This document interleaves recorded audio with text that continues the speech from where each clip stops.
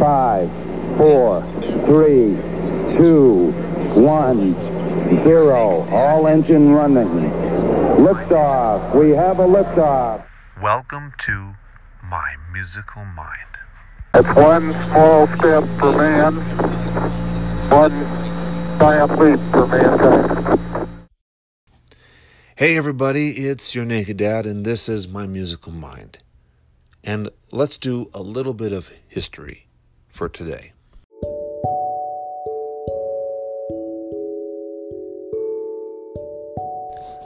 Thanks to thisdayinmusic.com, I'm going to give you a little bit of history based on today. And today, as I'm recording this, it is December 12th. So let's go back to 1957 and start with somebody who you may or may not be familiar with. His name was Jerry Lee Lewis. And today, he secretly married his 13-year-old second cousin, Myra Gale Brown. All doing this while still married to his first wife, Jane Mitchum. Now, Lewis's personal life was hidden from the public until a May 1958 British tour where Ray Berry, a news agency reporter at London's Heathrow Airport, learned about Lewis's third wife. The publicity caused an uproar and the tour was canceled after only 3 concerts. Okay, so let's go forward a little bit more in history. In 1963, the Beatles were at number 1 on the UK singles chart with I Want to Hold Your Hand, the group's third number 1 and first American number 1, and this year's UK Christmas number 1. Forward 2 more years. The Beatles' 6th album, Rubber Soul, started a 42-week run on the UK albums chart. It was the second Beatles LP to contain only original material. For the first time in their career, the band were able to record the album over a continuous period, uninterrupted by touring commitments. Kind of significant if you look at the Beatles' history. Rewind a little forward. In 1967, Brian Jones was given 3 years probation and a $1,000 fine for drug offenses. Three psychiatrists agreed that Jones was an extremely frightened young man with suicidal tendencies. All right, now we're going to fast forward to 1992. Actually, let's go back a little bit we'll go forward only to 1987. This is when George Michael started a 4-week run at number 1 on the U.S. singles chart with Faith. Taken from the album of the same name, it became the top-selling single of the year in the U.S. in 1988. In 1992, Whitney Houston started a 20-week run at number 1 on the U.S. album chart with The Bodyguard.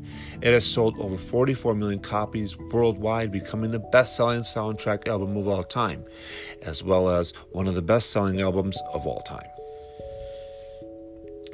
Now let's go forward a little bit, and let's keep going, and voila! Let's go to 2012. The Rolling Stones, The Who, Michael Stipe, Chris Martin, Bruce Springsteen, and Roger Waters played at Madison Square Garden and raised over $30 million at a benefit gig in New York for those affected by Superstorm Sandy, which had caused the deaths of 120 people when it hit the Caribbean and the U.S. in October of this year. Their surviving members of Nirvana, Dave Grohl, and Chris Novoselic, also joined Sir Paul McCartney on stage to perform. Now, that's a little bit of album kind of tour stuff, but let's kind of go back in time to some other kind of interesting facts. Back in 1915, on this day, famous American singer, actor, and producer Frank Sinatra was born. Kind of interesting. Back in 1941, on this day, Terry Kirkman, Vocals, the association, who scored the 1966 hit Cherish, and also the 1967 U.S. number 1 single Windy was born on this day. And, well, if you're familiar with, I'm trying to think of a group that I might be familiar with, but maybe you're not. Let's go. Dan Hawkins, the guitarist with The Darkness. If you don't know what The Darkness is famous for, they had a huge hit song called I believe in a thing called love. In 1976, today, Dan Hawkins was born. And born on this day, Danny Boy from the U.S. rap group House of Pain. I don't know if you remember House of Pain. He was born today back in 1968. So there are some interesting little history facts about today. Let's go on to just some history about music.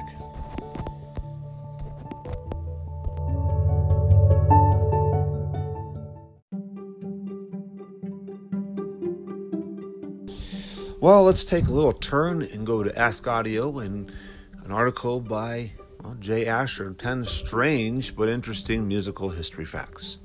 Number 1. The London Symphony Orchestra was originally booked to perform on the Titanic on its maiden voyage, but they ended up on another boat at the last minute. I was kind of unlucky on that one. Number 2. Tin Pan Alley is an actual place. It's in New York City, and the side streets of Times Square. So many music publishers were hawking their songs on crappy tinny pianos that it got this nickname, and it stuck. Oddly enough, the Brill Building got its nickname from being, the Brill Building. Number 3, Yesterday. The Paul McCartney song is the most covered song of all time. Although, like all of their songs, it is credited to Lennon-McCartney. But it was all Paul. He came up with the melody first and used dummy lyrics called Scrambled Eggs. Well, there you go. Imagine what that would sound like with those lyrics. Now, Louis Armstrong. We all know him as a jazz great. But Louis Armstrong didn't make a lot of money being a jazz great.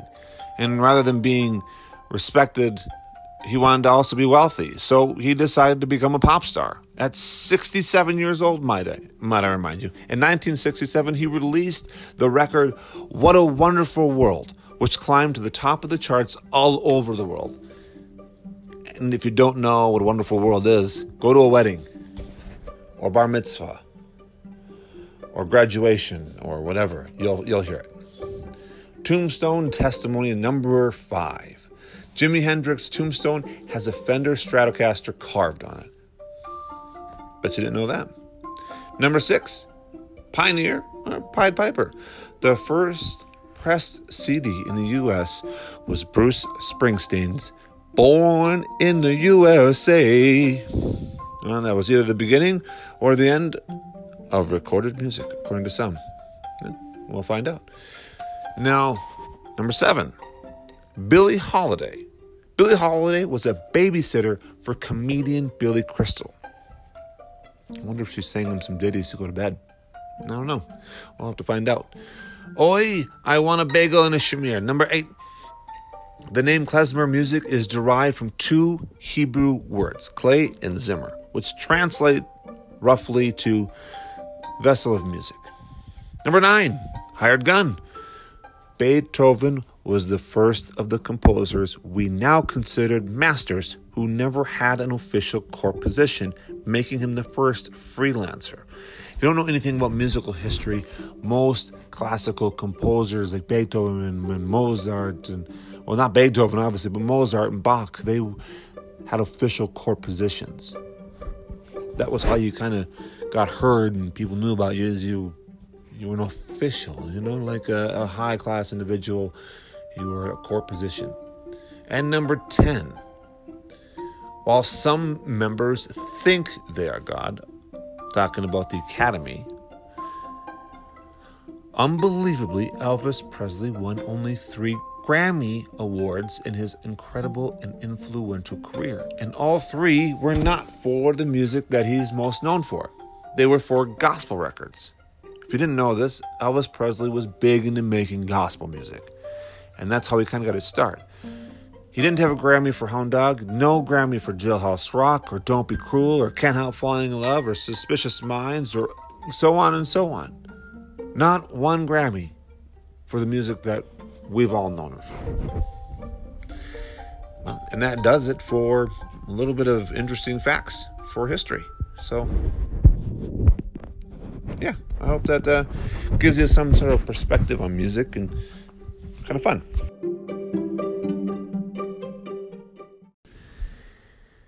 I want to take a moment to talk to you about one thing.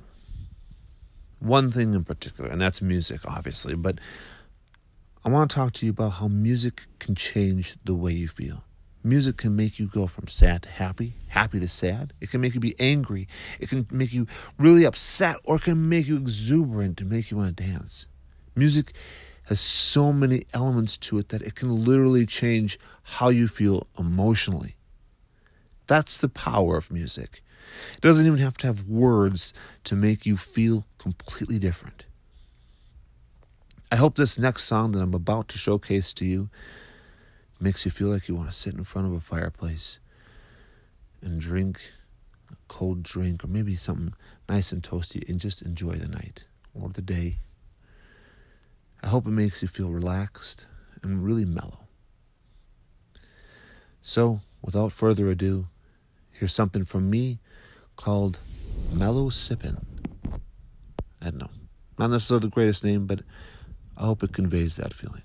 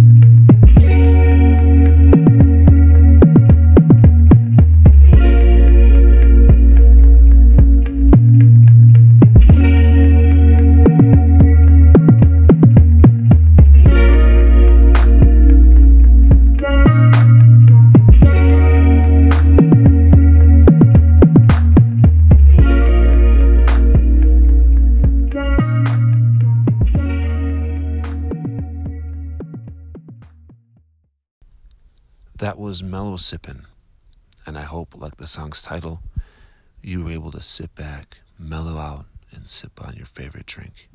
And if not, I hope at least that it made you feel more relaxed and made your day a lot easier.